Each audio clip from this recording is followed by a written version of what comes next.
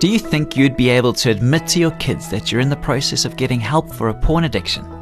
Most parents will be saying an emphatic no to that question. But what if we told you that being open and honest with your children in matters such as this could have a profoundly positive influence on their lives? On the next Family Matters, we'll discuss how you can go about having conversations of this nature with your kids. Do stick with us.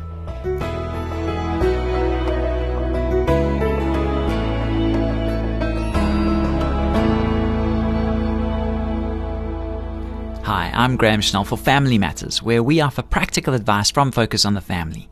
We received an excellent question from a listener who recently asked, is there a good way to talk with children about a spouse's addiction to sexually explicit material? My husband is in the process of recovering from this problem and is making good progress. Our marriage is stronger than ever, but our kids are starting to ask questions about all the meetings we've been attending. I'm not sure what to say in response. You're wise to resist the temptation to keep your kids in the dark about this serious issue in your marriage. Some parents would simply lie about the meetings or offer vague explanations or do anything they could to hush the whole thing up. You're to be commended on your honesty and your desire to do the right thing as a parent. At the same time, you need to be careful to keep your children's respective ages and levels of emotional maturity in mind. Whatever you do, handle the topic sensitively and don't overload the kids with unnecessary details. You can begin by laying a foundation for a healthy biblical view of sexuality.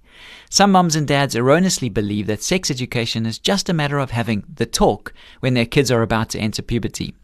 The truth, of course, is that parents should begin discussing this subject with their children while they're still very young. So take some time to help your kids understand that God has created human beings in His image, male and female, and that men and women bring unique and complementary qualities to their relationship with one another. Let them know that our sexuality is a marvelous gift that the Creator has granted to us. Teach them that according to God's design, it can only be fulfilled and given true expression in one of two ways: in a lifelong committed marital relationship or in celibacy. Once you've laid this groundwork, you can tell them that Satan is the great deceiver and that he does everything he can to twist and distort God's intent for human sexuality.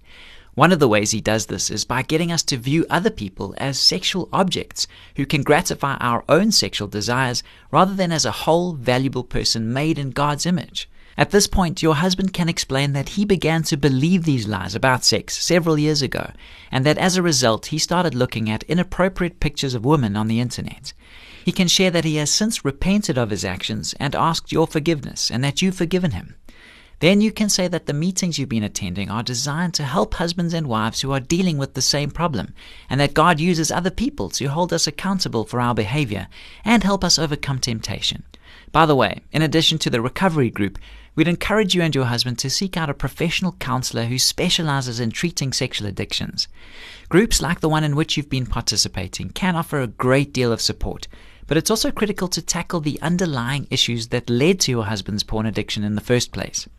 Focus on the Family's counseling staff can provide you with a list of referrals to professional Christian therapists practicing in your local area.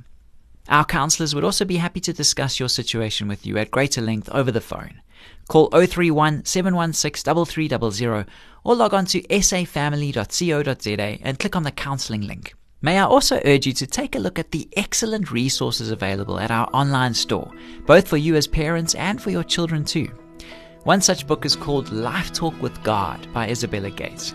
You'll find it at safamily.co.za. This program was produced by Focus on the Family. I'm Graham Schnell, inviting you to join us again for the next edition of Family Matters.